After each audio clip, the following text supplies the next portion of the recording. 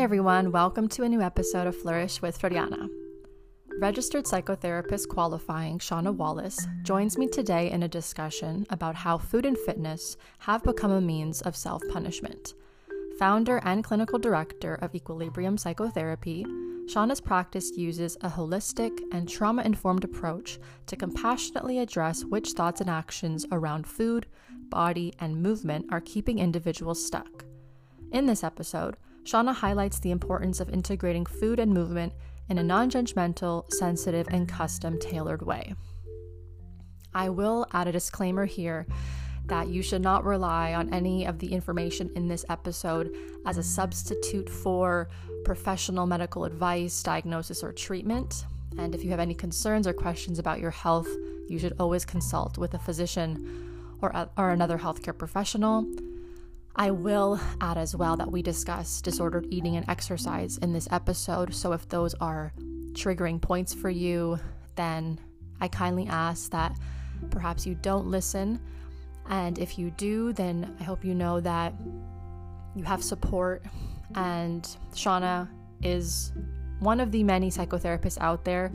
I personally know her, and I thought it was a really important topic to discuss and bring on. Also, a very great service to provide. So if you would like to speak with her, book a consult, or even just maybe a one-on-one short talk, you can totally do that. And her email is shauna@equilibriumpsych.com.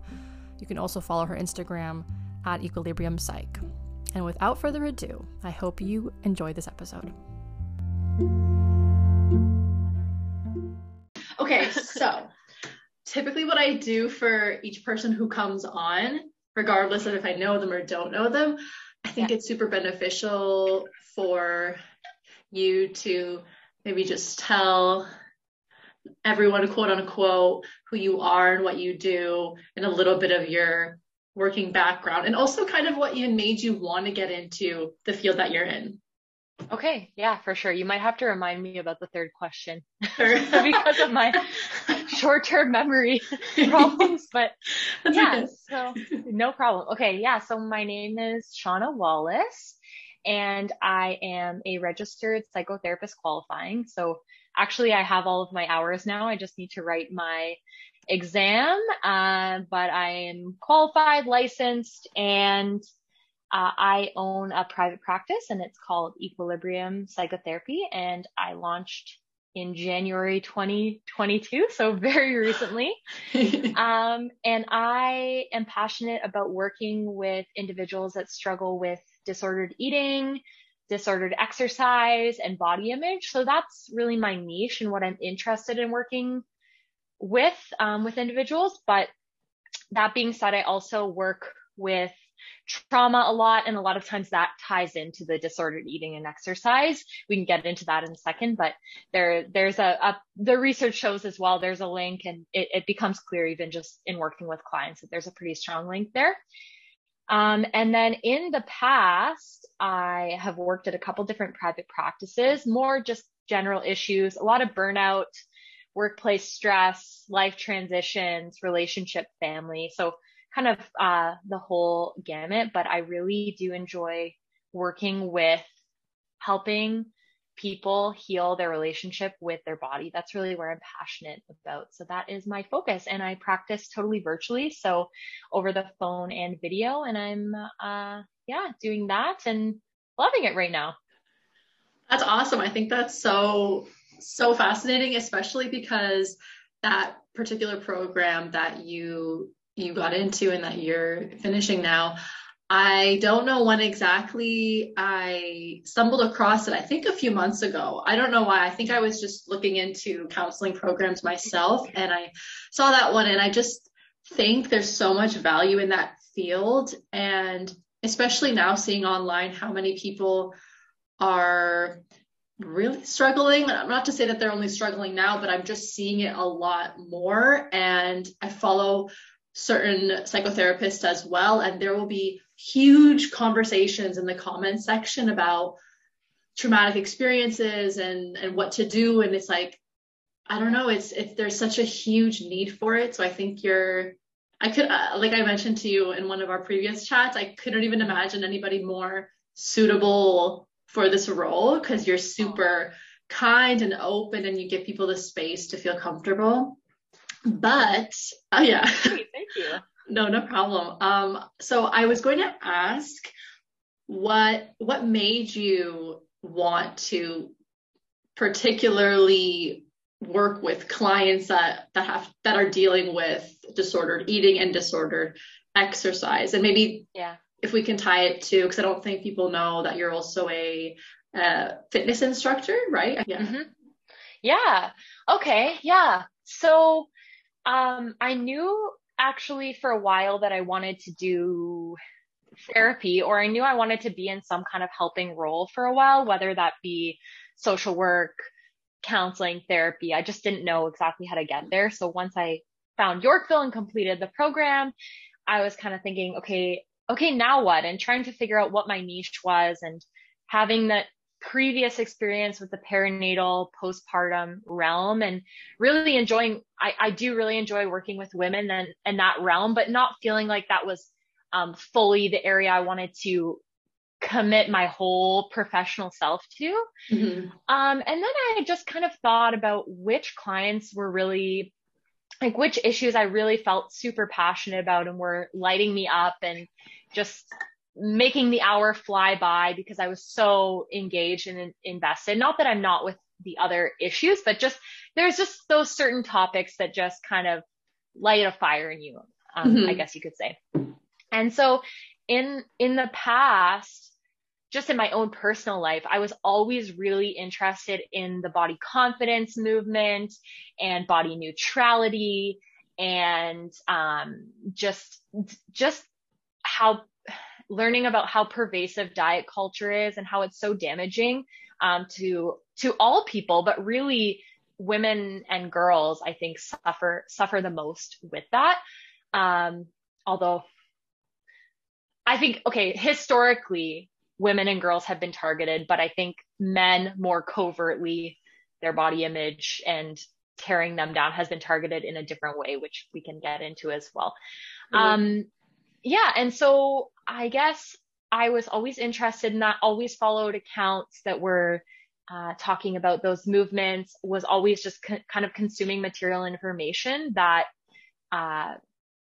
talked about those movements and gave me information, and starting to learn about health at every size and how BMI is really like a whole load of BS, and just being like, wow, there's all this misinformation out there rather. And people are suffering, and it's just not fair, and kind of having a bit of anger there towards that as well. But I think at the time I just thought, because I was putting myself in that space, I just felt like it was oversaturated. And of course, imposter syndrome comes in, and mm-hmm. you kind of think, what good do I have to add to the space? And is what I have to say really valuable? And the creeping feelings and thoughts of self-doubt come in. But then I really, once I was looking for a supervisor that was in this area, I really noticed that there weren't a lot of people around that were specializing in this area. And that could be because they sort of lump it in with substance use and self-harm as just kind of a problematic behavior. But I really have been seeing the need for a more specialized focus on that. And there are professionals that I've been able to network with more recently who are kind of over Ontario.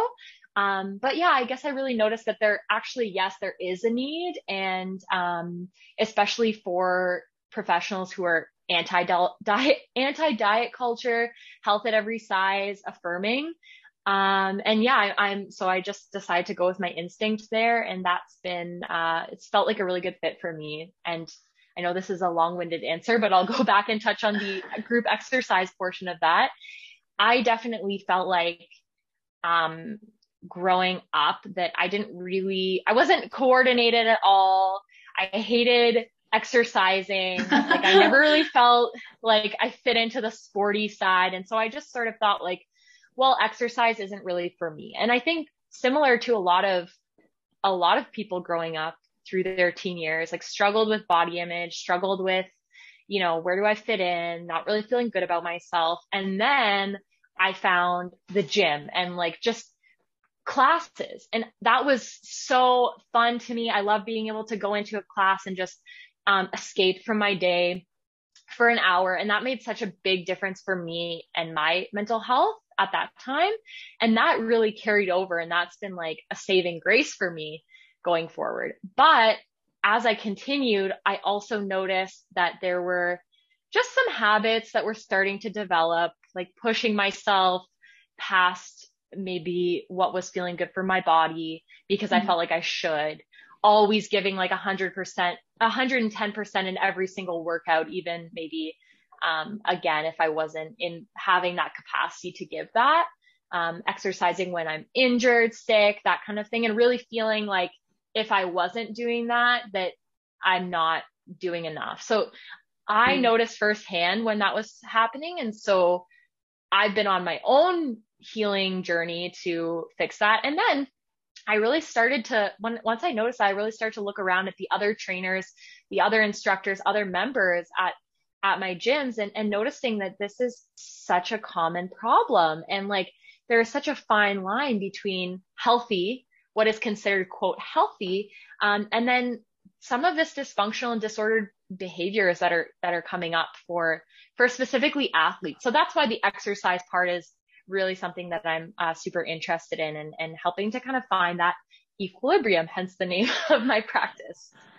Yeah, I can actually relate with the exercise part of it, especially at the start of my own fitness journey too. You just want to, you kind of push aside what feels right for you, and you're kind of even trying to mold yourself into somebody else's fitness regime or ideal body or whatnot. And unfortunately, I'll never forget, I had one experience where he was a male trainer and I was super young. So obviously you're a young girl, you're really impressionable at that time. I think I don't recall, maybe 17. And anyway, we walk into his little office and then he asks me, okay, what kind of body do you want? Who do you want to look like? And at the time, I didn't think there was anything wrong with that question. Now, looking back, when I think about it, I'm like, it's almost just that trigger point, for everything to kind of go downhill, because then you think, okay, this person's asking me what my body should look like. So I remember randomly saying Kendall Jenner for whatever reason.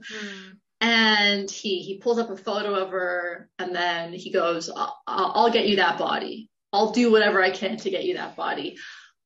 But that's physically impossible because the way somebody else's body is meant to be and structured through their bones and their muscles and their own sets of hormones, there's so much more there than just let's turn me into her. That can be so damaging to a young girl's mind and a young girl's way of seeing her own self. So I think this topic, we hear a lot about the disordered eating part of it and the diet culture and all that stuff, but I don't think people talk about, or at least in my circle or in what I've maybe read online, I haven't seen enough literature on disordered exercise and how it can be super destructive, and what even is healthy exercise, because what that looks like for you, your exercise routine, maybe it's just not right for me, and it's almost this game of how does one know what to do, Yeah, and I think it can be so disheartening too, and misleading. Like when you tell me that story about that trainer, first of all, I'm sorry that you had to go through that experience. And so many folks have that kind of experience. And it totally, either deters them from exercising altogether, because it's just, it is so destructive, or B, it becomes about self-punishment and becoming someone that you're not, as opposed to celebrating what your body can do. And so I think, that really impacts your thoughts and feelings around exercise and your motivation, and really can actually perpetuate the whole restriction, binging, purging cycle, even if you bring in the eating as well. So, yeah, hearing that, my skin was just crawling when you were telling me that, because like, first of all, what an unrealistic goal to become someone else, right? You're setting yourself up for disappointment, but B, why is that the goal? Like, why is it not focused around being a healthier version of you, like mentally and physically? And like, how to determine that? Like, that really can't be determined by measurements or numbers necessarily.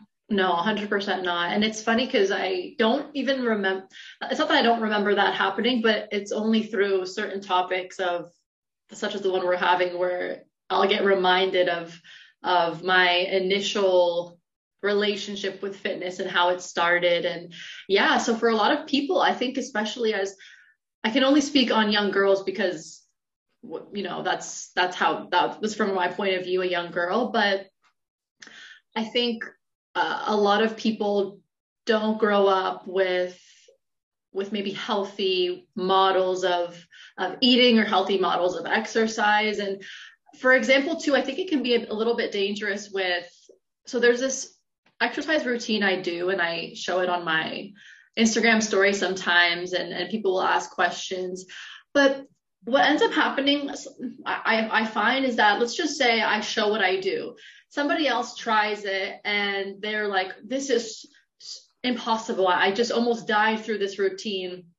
And they start comparing themselves. And it's like, that's the one thing with being online, I find, or even just reading up online. I guess I kind of want to ask you from a psychotherapist point of view, how do you help people find what's right for them, or to not get discouraged by person A's workout routine and getting that body? Like, where do you even start? Because it's just, there's so much there.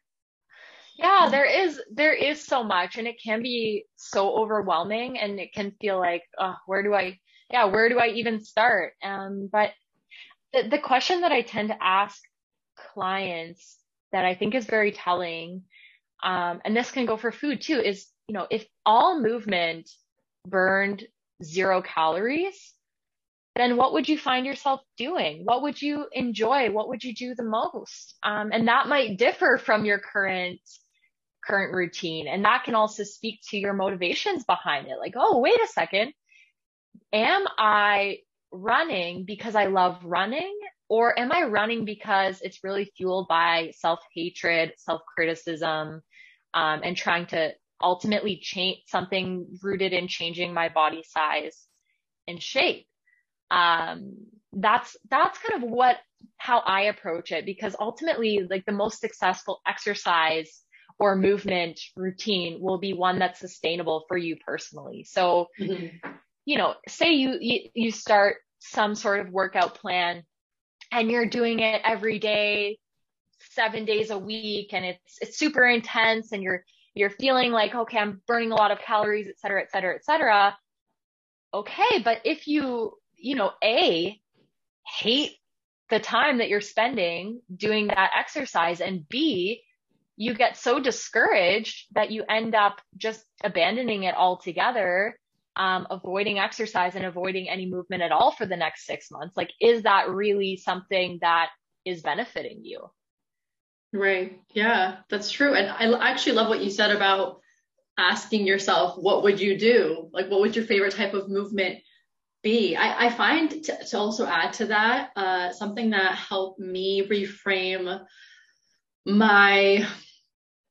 what helped me reframe this idea of fitness. It went from getting this ideal body that I knew one was not even healthy for me to have, but I switched it over to the thought of, okay, well, let me move today because that's good for me. That's it. Like, that's just the sentence. It's good for me. I need to move around. It's not good for me to sit. So even if that means walking up and down the stairs, every movement counts. It doesn't have to be a full blown 2-hour cardio session in the gym and you are pushing yourself to the point of wanting to throw up or something.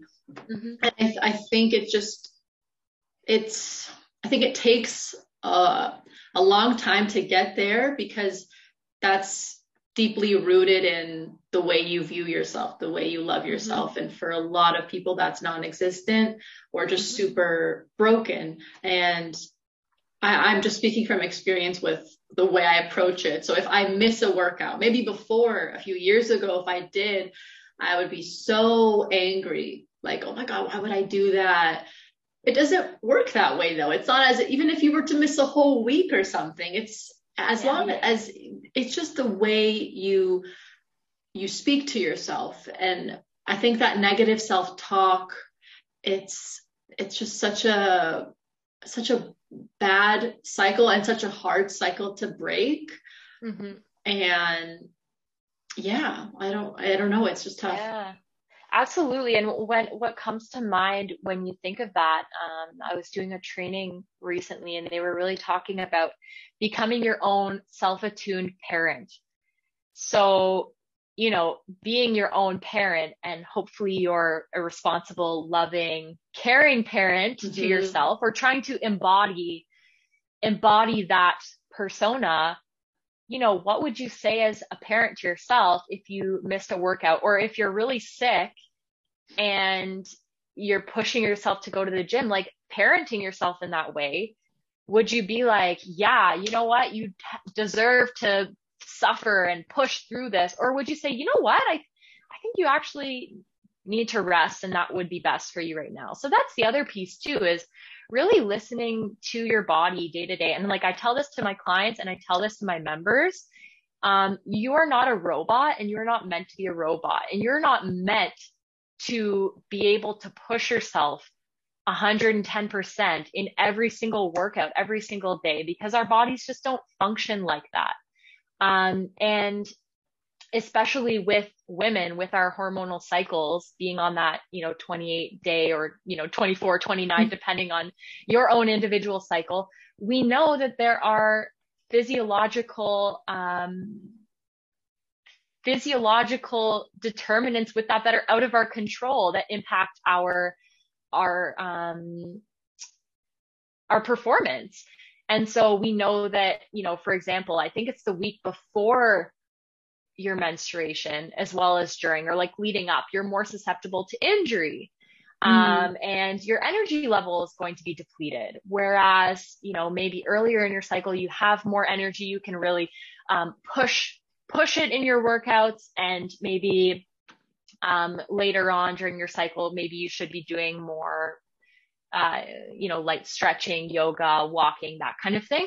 Of course, it's so individual, but I think there's thinking about it that way, it really allows yourself to offer that grace to yourself as that self-attuned parent, and really noticing that each day is different from the last, and you are allowed to flex and change and offer yourself permission to flex and change according to what your body needs on a given day. Yeah, I totally agree with that. That's so true. I know so many, girls in my life where when it's that time of the month or leading up to it, they still push themselves. And I used to do that too.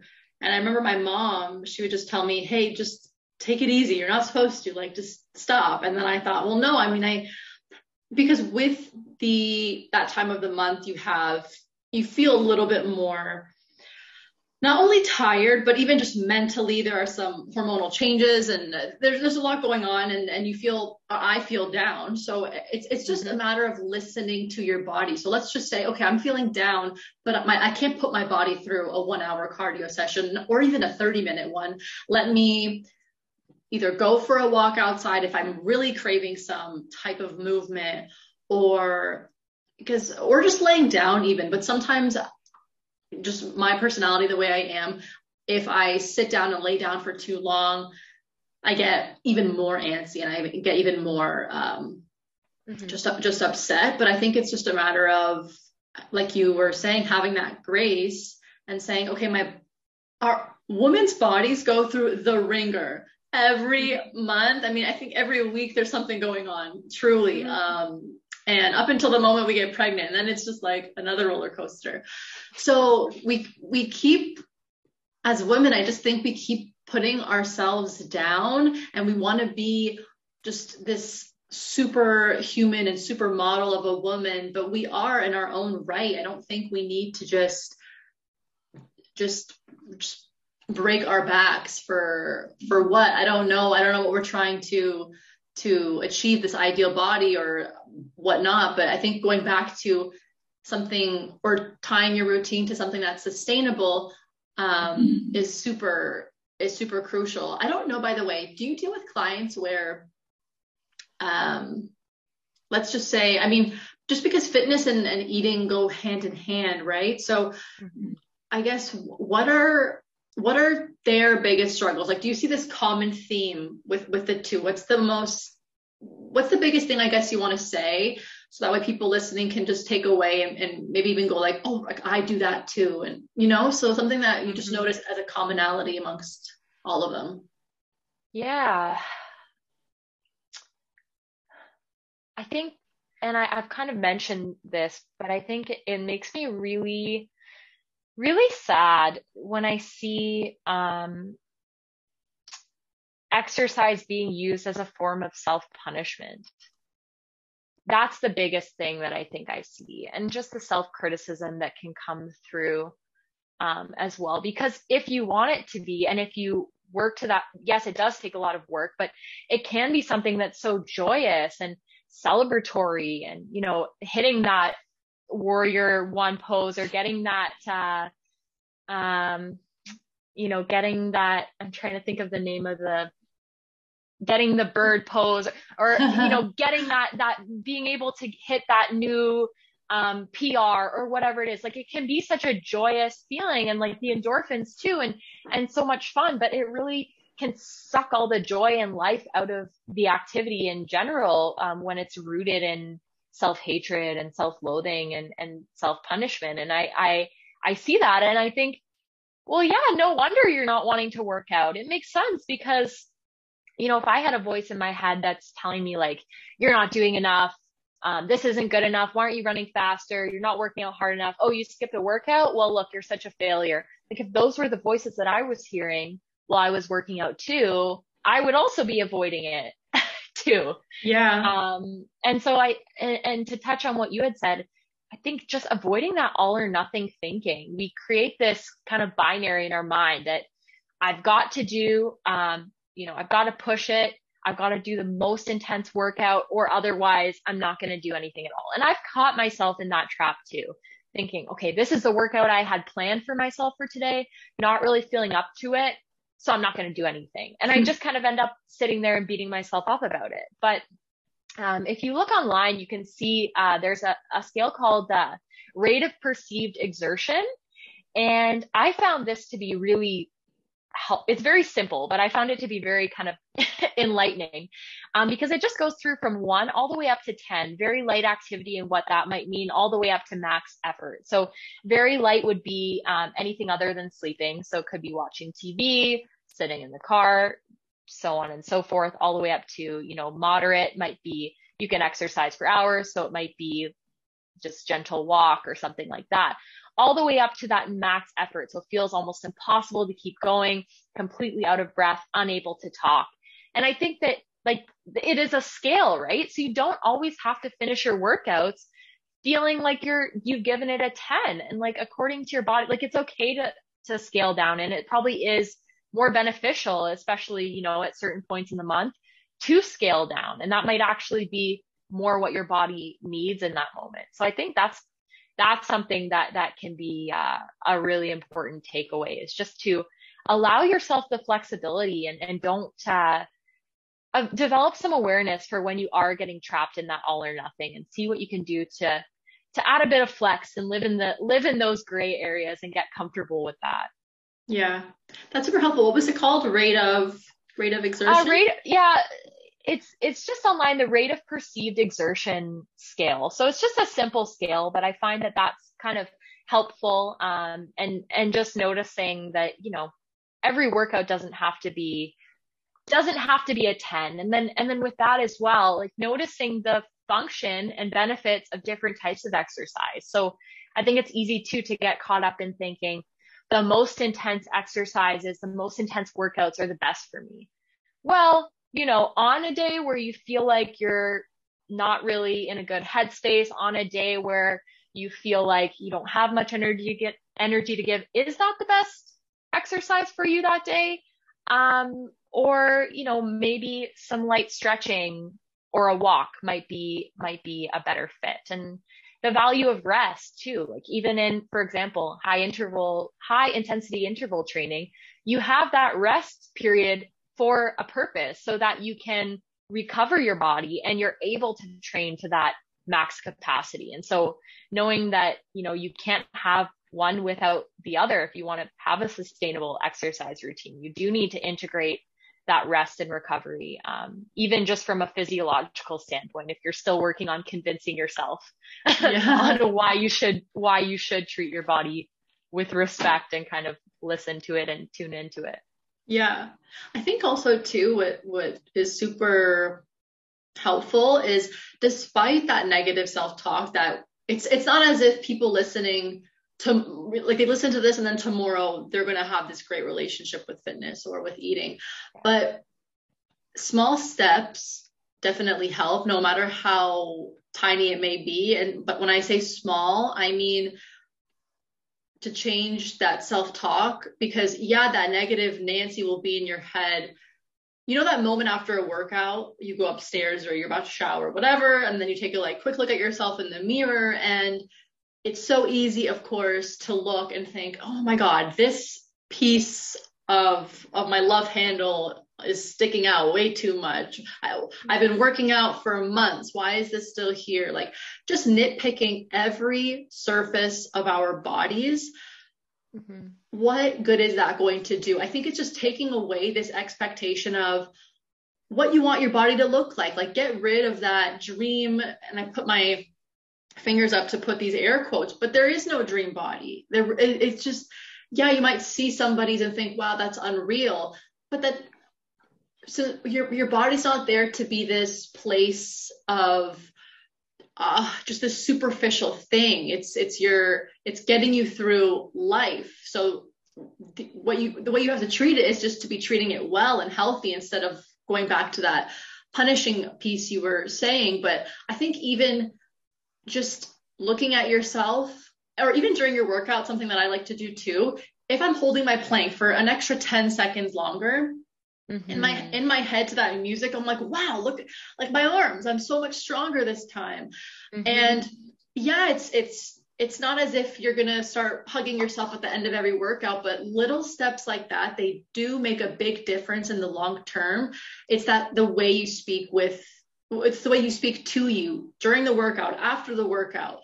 Don't just nitpick. And even if you catch yourself, if you have to just lie for a second and look at yourself and be like, no, you know what? This was amazing. You will get into that habit. It's just a matter of breaking that negative cycle. And it's hard, but it has to start somewhere. Yeah. And I think a good place to start with that is I always find myself coming back to this phrase, body as an instrument, not an ornament. And I really like that. I like it because, that speaks to what you were mentioning, being in the gym, and instead of necessarily fixating and letting yourself kind of go down that spiral and that rabbit hole of picking yourself apart in the mirror, trying to change your shape and size, and basically not even allowing yourself to show up how you are, focusing on what it is your body can do, and maybe expressing some gratitude as well. And sometimes that gratitude can be a precursor for that self-love and self-compassion if it feels unattainable. Just, oh, wow, I'm really grateful that I'm actually able to come to the gym today, and I'm actually mm-hmm. able to move. And I'm sure those of us who have been injured notice it's like when you're sick or you're injured, you're like, oh my gosh, I took all those times for granted when I could actually do this movement, or when I was actually able to do this free of pain. Right. So those can be some pieces. And then as well, that looking in the mirror and picking yourself apart, that jump, as you mentioned, from total negativity and criticism to positivity can feel so unattainable and out of reach. And sometimes like there are protective factors to why that negativity is coming up. But even just trying to shift to neutrality as kind of a middle ground, like maybe, yes, I'm having a crappy body image day, but like, okay, can I practice some acceptance? Or, okay, look in the mirror. These are my legs. Yep, these are my legs. And just leave it at that, and not necessarily letting yourself get to that part where you're picking yourself apart bit by bit. Yeah, that's a really great point too. Because yeah, like you said, that I think you would be completely lying to yourself if you go from point A of self-destructive talk to, okay, it's rainbows and butterflies. It's not realistic, but just little by little, the gratitude piece is a huge part of that. Yeah, for sure. Especially if you just look down at your legs. Well, you look down, you say, I'm not in a wheelchair. I get to work out. Similar. I follow this one guy on Instagram. He also has his own podcast, but he put out this post, and I always try to say it to myself whenever it's to do anything, whether it's working out or sometimes even on those early mornings getting into work. And it's just about reframing it. So saying, I don't have to work out, I get to work out. And movement really is medicine. There's so many more important health outcomes than that outside appearance. Your cardiovascular health, incredible. Your risk of disease XYZ goes down. Like, just you read the science on it, and that gives you even reason enough. You're helping yourself. And anyway, it just kind of goes. It's just about, I don't know. It's tough, and I know it sounds very difficult, but like you said, even just those baby steps into this space of neutrality for, just pick one thing. Or maybe I'm really happy that I showed up today. Different realms of caring for yourself. So, again, being able to really have that sustainable lifestyle and that sustainable routine. So yes, you can care for yourself by eating broccoli, and it's nourishing for your body.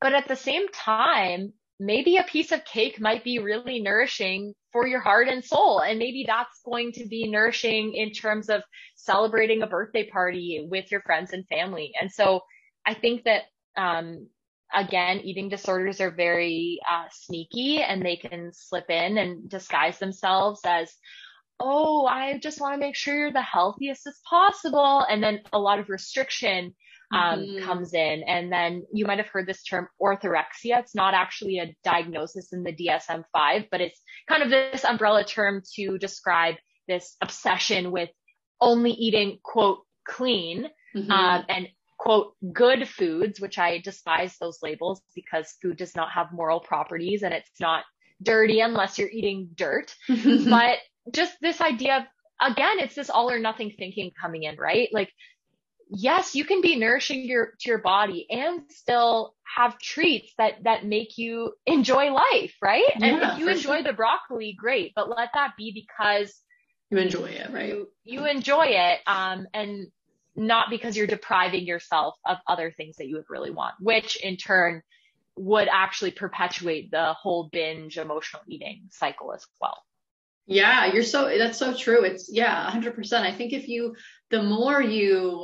I was just listening to another podcast a few days ago, the more you think about, so for example, you're really craving a cookie. You really want that cookie that day, but you're telling yourself, no, I can't do it. He's bad for me, whatnot.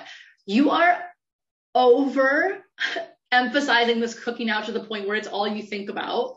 And I just hear people, with really refraining from at least snacking or giving themselves a treat here and there. And what ends up happening, from my experience, from what I've seen, is that there will be a whole binge. There'll be one day, like one cheat day. Let me just eat whatever I want to eat that entire day, and then my week will reset.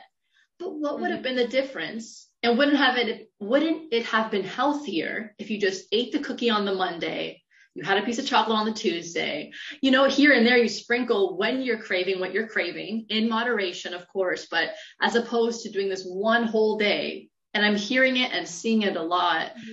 And I think that's just so dangerous. Yeah. And it's this moral, again, it's this almost moral attribution to food. When you say cheat, like, I don't know what comes to your mind, but I'm thinking infidelity. I'm thinking like dirty little secret. I'm hearing guilt. I'm hearing shame. And like, is that really what we want to be attributing to enjoying food, enjoying our life, and like integrating it in a way that feels good for us? That's so true. Yeah. And that's how they're labeled.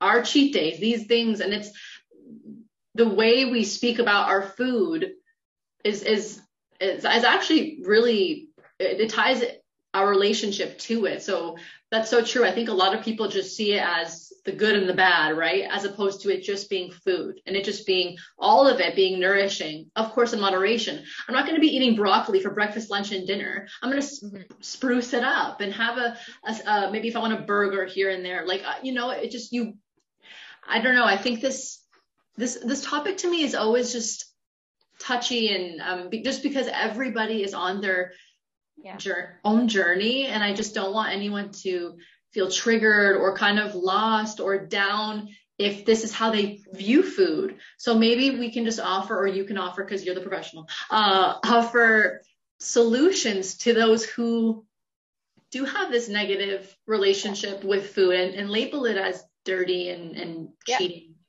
Yeah, absolutely. I think, first of all, we would be amiss if we didn't mention how normal that this is. Like, yes, we can sit here and say, oh, food should not be clean and dirty. But the reality is that, it is how a lot of people live their everyday life, conceptualizing food. And maybe it's a way that food feels safe to them and they feel like they're in control of it. And it's easier to categorize it into those black and white categories.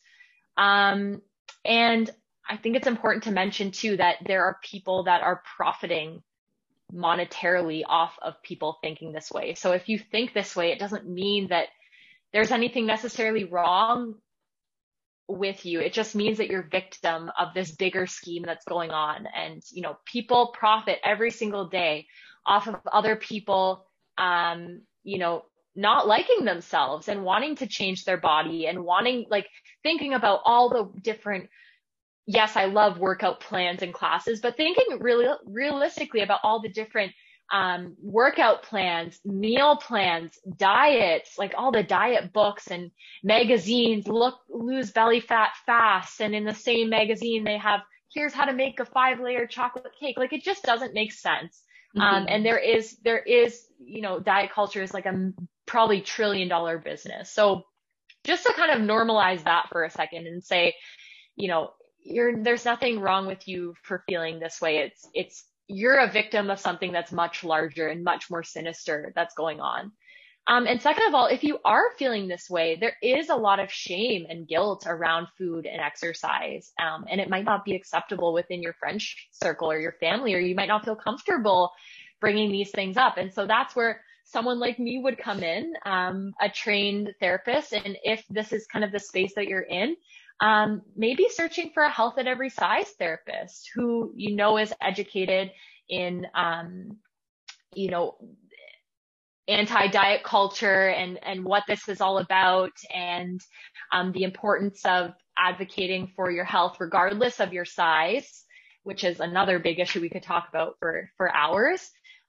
Or perhaps you're looking for more support around nutrition. And so you can also find health at every size dietitians as well, nutritionists, that will really be able to meet you where you're at.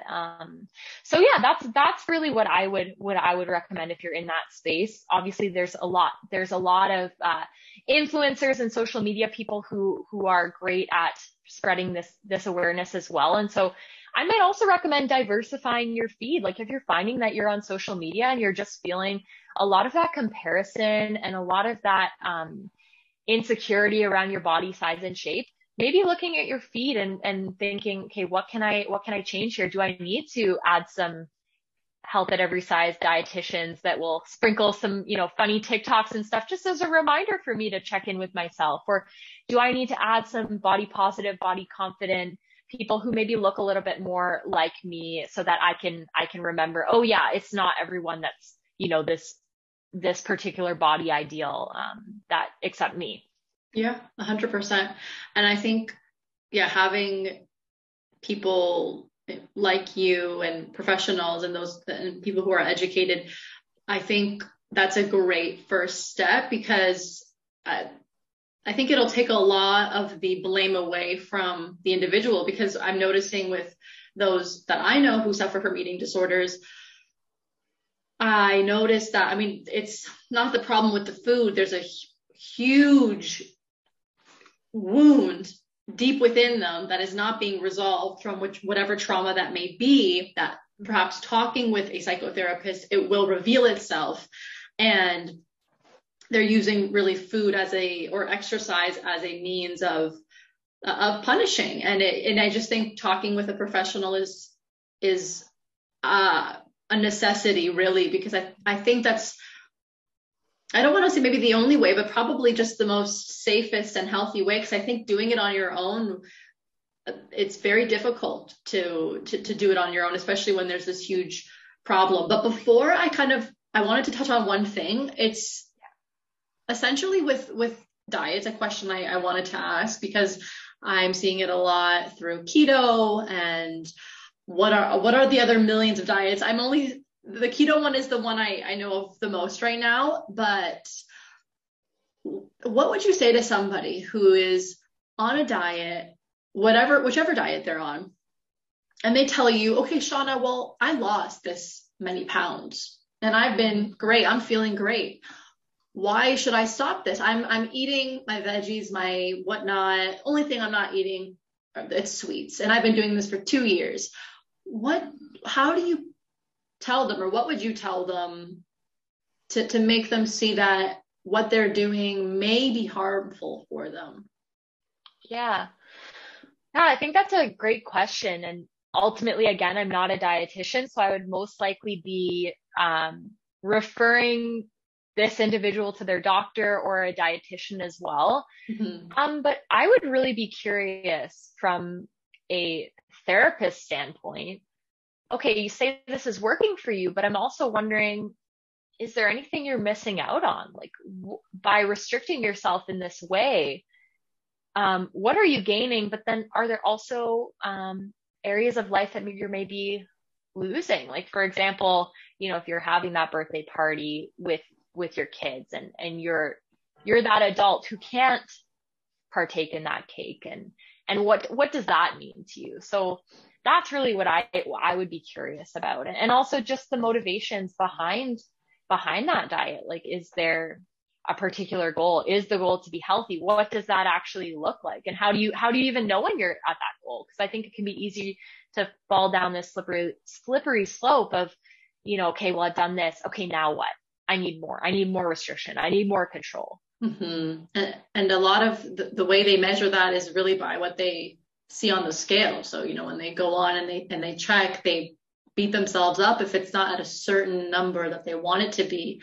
And yeah, I think just there's a lot there. Maybe it'd be kind of great if they had a dietitian in hand, or family doctor too, that refers them to a dietitian, as well as a therapist, because I think what the therapist can offer so much, a lot that the dietitian would not be able to probe about, because theirs is just mainly about the food. But yeah, so I don't know. I feel like I don't know how long we've been talking for, but I could talk to you about this for hours. But is there, I guess, anything? I hope I didn't miss asking you something that's super important that you wanted to share. No, I think we covered a lot of great topics. And I think one thing that just came to mind as you were talking, and recommendations for people, sometimes, accessible therapy can be difficult for individuals to find for whatever reason, whether that's location or cost. And so there are also a lot of really great self-help and guided self-help books by various, therapists or researchers. And I know that a great place to start might be Kristen Neff. She has a mindful self-compassion workbook. And that might actually address a lot of these other things that are coming up. Because really, when I see this, I'm seeing those things as kind of a symptom of something else that's kind of going on underneath that has been, as you mentioned, with the trauma that's likely been going on for a long time. Yeah. I know also that I believe her name's Tally Rye. She's a trainer out of the UK, and she has a book called Train Happy. And she's very focused on, movement as joy and moving your body in a way that feels good for you. So that might be a great starting point for an individual who's feeling like, I want to dive in more with this. I need to do some self-reflection on my own and really kind of investigate what's going on for me. That's awesome. Maybe I can also link those resources too, because I think that would be super helpful. Yeah, of course. Well, I want to make sure that people listening know where to find you. So you said your Instagram is at Equilibrium. Is it Psychology or at Equilibrium Psych? Yeah, so it's at Equilibrium Psych. So it's EQUILIBRIUM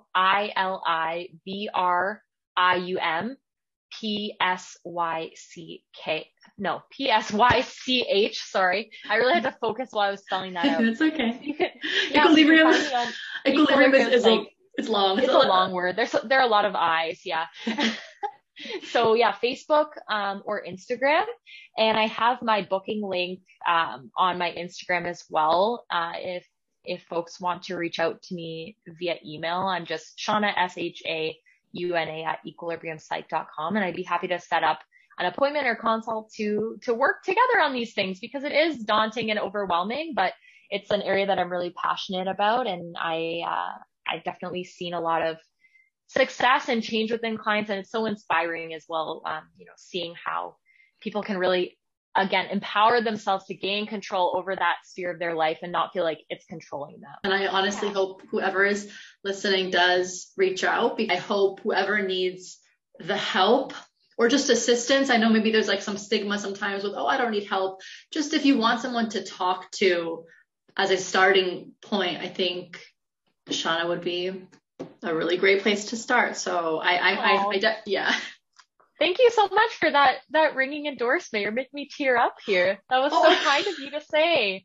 I think, sometimes there's just, you always have this really bright energy about you too. And so when you asked me to be on your podcast, I was so excited because I see you spreading that joy and positive energy to other people. And of course, I want to support you in doing that. So thank you so much for that endorsement. And to the point about accessible therapy, yes, that's why I get excited about virtual therapy, because you can have therapy in the comfort of your own home, and it takes away that kind of power dynamic of having to go to someone's office and sign in and all of these pieces. Yeah, I think I actually love how it's now virtual, just because people who are listening from whichever province in Canada or even just wherever even doesn't matter, they can quickly access it, which is great. But I will probably link where they can find you at all of your links. So in the little description I'll put into this episode. But I want to really thank you for your time and sharing your knowledge, because it will help somebody out there listening. I just know it. And that's truly the reason why I started this podcast. So you're just further making it into something I've always wanted it to be. So I just thank you so much for giving that knowledge and support. You're so welcome. It was my pleasure. And thank you for your amazing questions and energy, and supporting your community. It's really inspiring and moving to see like the safe, non-judgmental community that you've created. I think a lot of people don't have that, and that can mean the world to someone who's really having a tough time. So thank you. Thank you so much. That's so sweet of you to say. Thank you. I really appreciate it. And I will chat with you soon and hopefully see you sometime in the future, just because we will be in the same city. So I'll chat with you later. Of course, anytime. Okay. Bye. Bye.